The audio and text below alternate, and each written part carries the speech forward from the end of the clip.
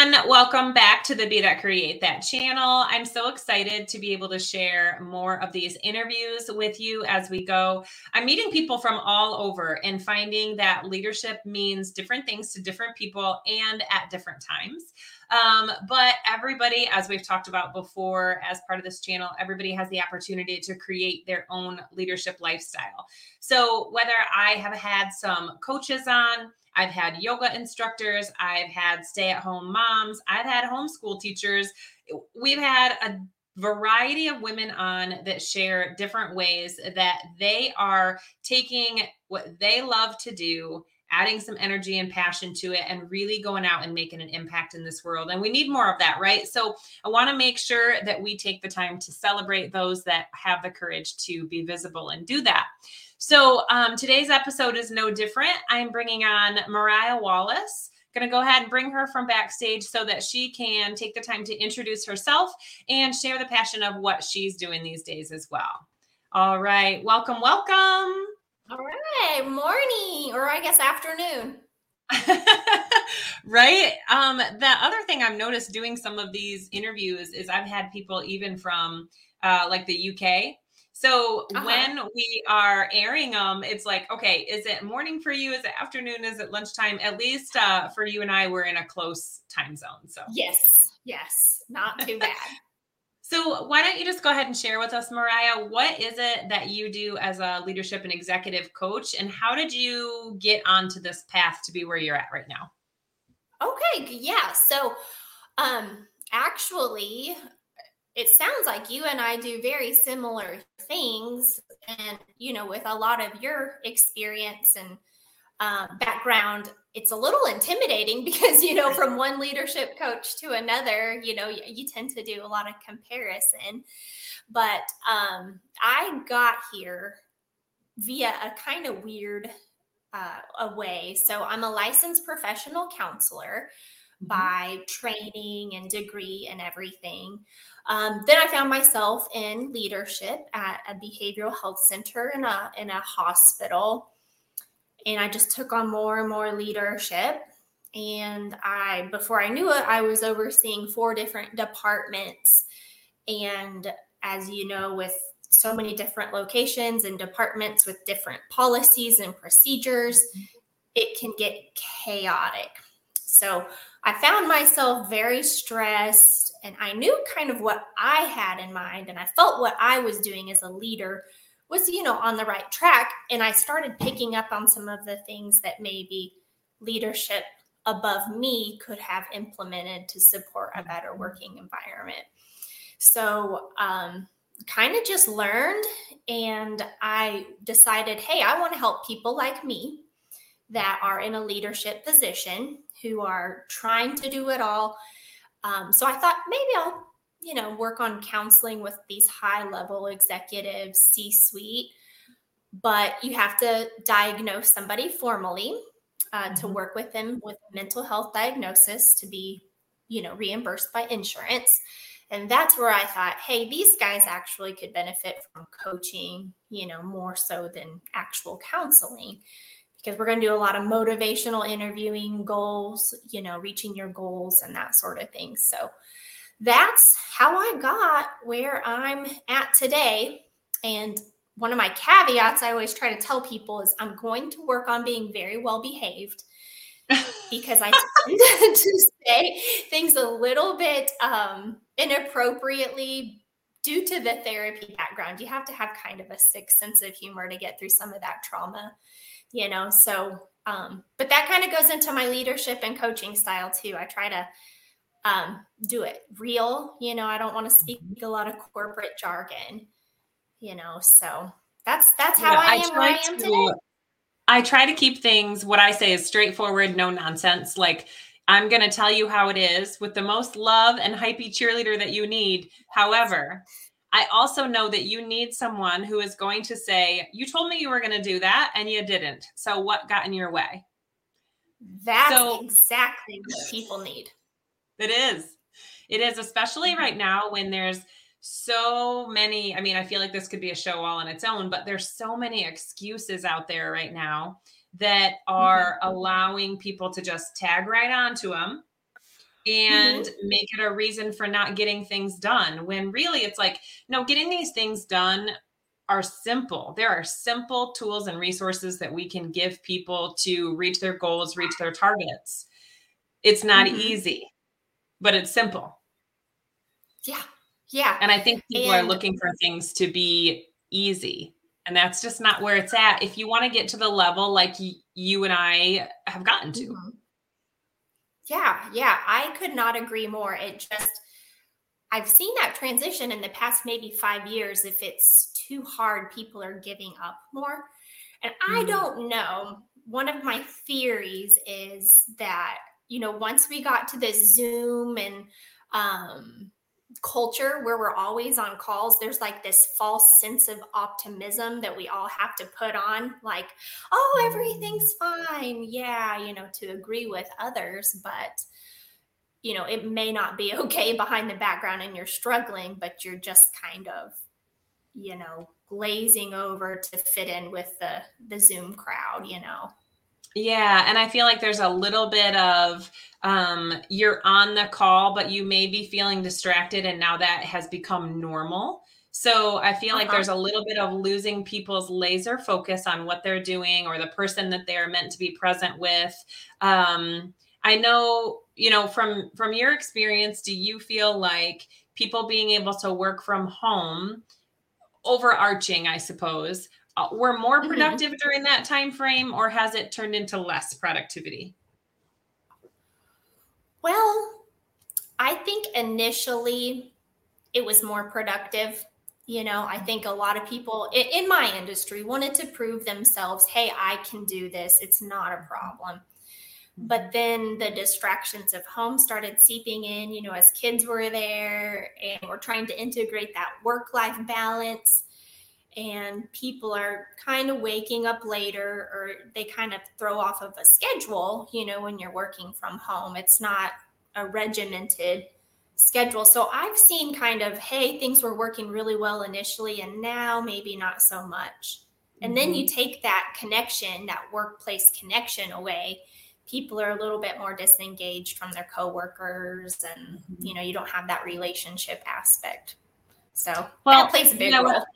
yeah, and I would also say, going into that, like the leadership, the culture is going to be the way that the leadership wants it to be. So when Mm-hmm. you're working with someone, do you guys touch on culture, communication? How do you start with something like that? Culture is everything to me. If you don't have a good foundation and a good culture, your company, they need to rethink their strategy. So Mhm. that's kind of one thing that I'm kind of delving into a little bit more, instead of just solely one-on-one, Mhm. doing a little bit of more of the company culture consulting. Mhm. And I get a lot of that. I don't know. Have you read Kim Scott's book on radical candor? Oh, I haven't. I've heard of it, but I have not Yeah, read it. it's fantastic. She basically wrote a book about everything I've thought, my whole life. And she Yes. reinforced, a lot of the way that I was thinking, and how companies need to change the way that they're acting, treating employees, and everything like that. And it's just phenomenal. So I've gained so much knowledge from her book. Yeah, I'll have to take a look at that. So Yeah. what is one tool that you feel like you can give your one-on-one clients that seems to make that, we need a little motivation to get some momentum behind our transformations. So what is something that you would be able to offer them, or you work with them, that you feel like really helps them go, I can do this. I can be a better leader, and you see a change in them? Uh-huh. So I glean a little bit of motivational interviewing from the behavioral health world. Mhm. So we kind of use this 1 point, 10 point scale. I check in, where are they, on their goals, where are you from, today, what are you, if they rate themselves a 6 on how confident they feel that they are, Mm. achieving their goals as a leader. I'll probe into that a little bit more and say, a 6, what makes that a 6 today? Tell me about that.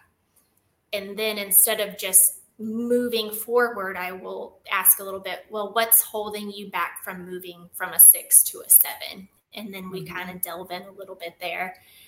And then with that, we find some of the obstacles, in the middle, of what, and I say, well, if you could achieve that 7, what's, holding you back from that 8? And, usually by the time the session ends, we've got some motivating factors and we figured out a lot of the barriers. And that's kind of how I like to start things.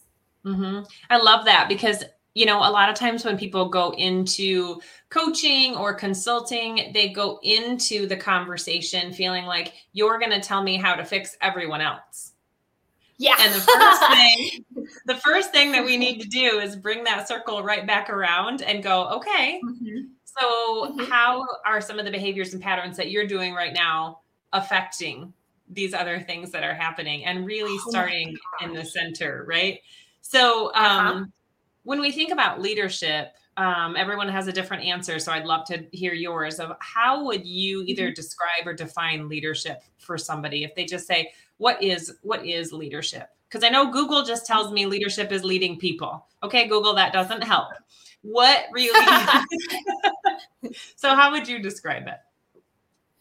Well, I think that has changed over time for me. So probably I when I was younger, I had an idea of more of an, a democratic or, even, a hierarchical standard where, you've got the boss and the boss kind of has the overall say of what the employees need to do, how they need to act. But as I've delved into things and experimented, I'm kind of at this point now where I'm like, leadership is being there for your team.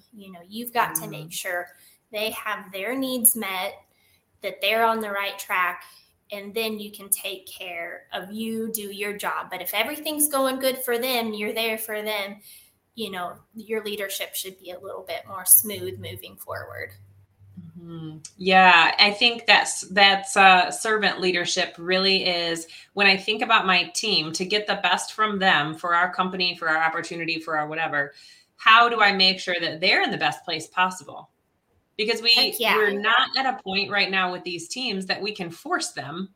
It's more of like, how do I encourage them, influence them, get them excited about what we're doing in order to make the company or team or organization be better. It's just such an interesting difference in the way leadership is now than what it was maybe when our parents were working full-time careers.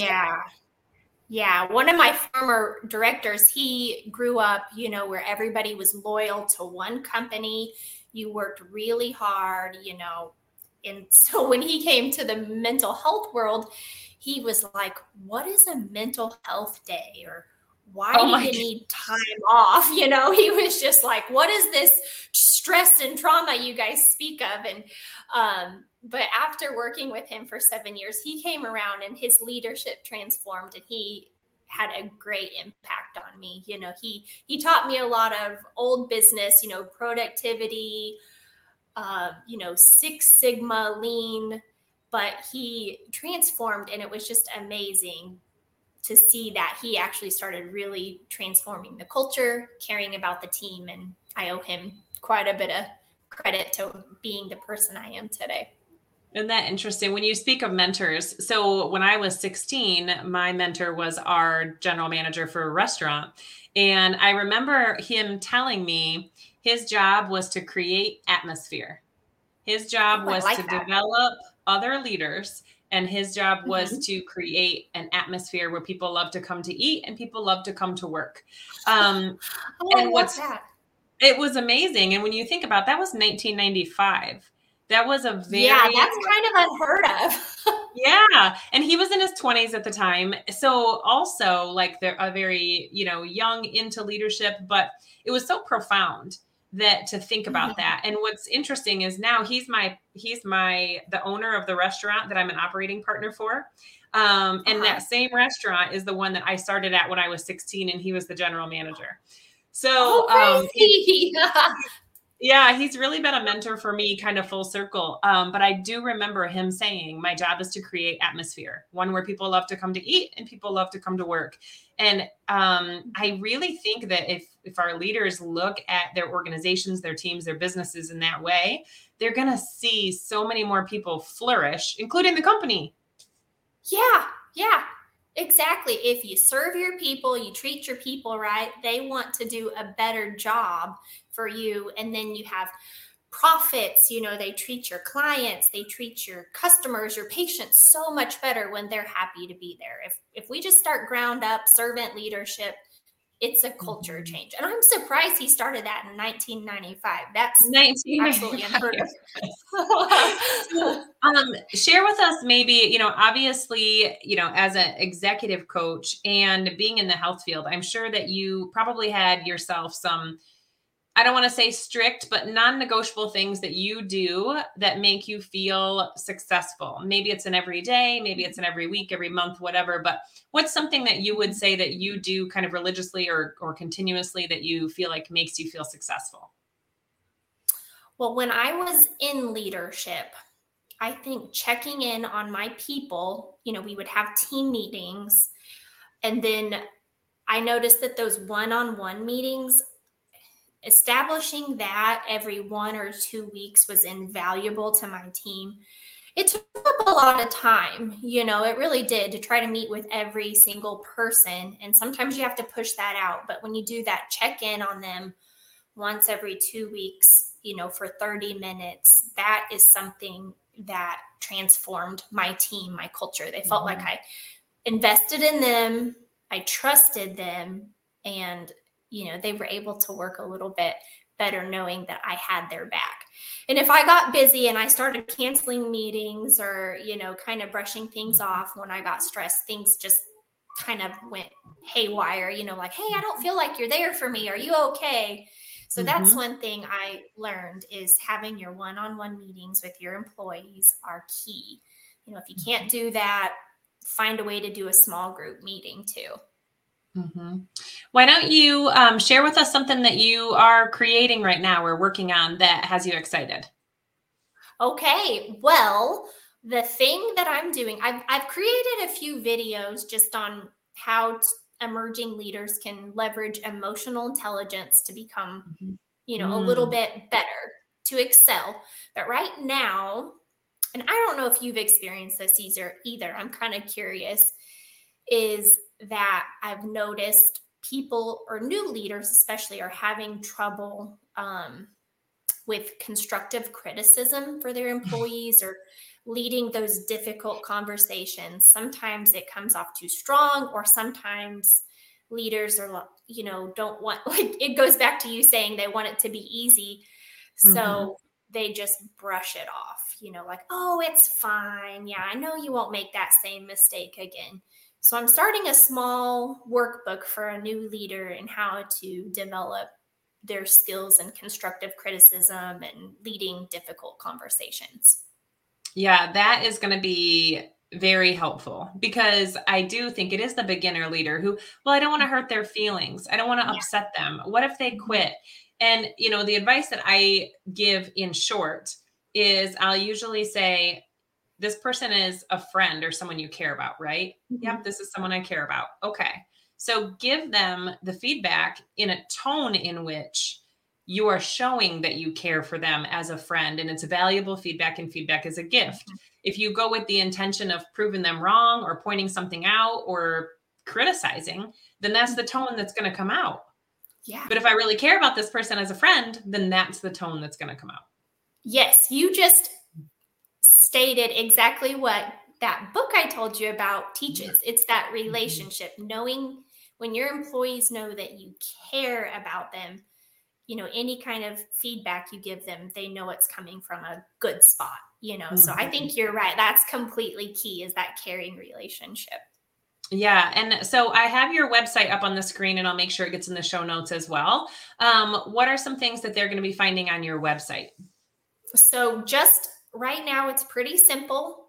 I just talk about how I operate, some of the problems that my clients have when they come to see me, and then give you a list of what you hope to achieve by working with me. And then I talk about a few of the packages that I offer and a little bit about me, too. I know if you want to know more about me, feel free to email me about all my credentials, all of that. But I really want my website to speak to you guys too. So if it sounds good, you think we would work good together, read through that. But if not, I say match is key. Find yourself another coach that you feel that you would work well with, because that relationship is key.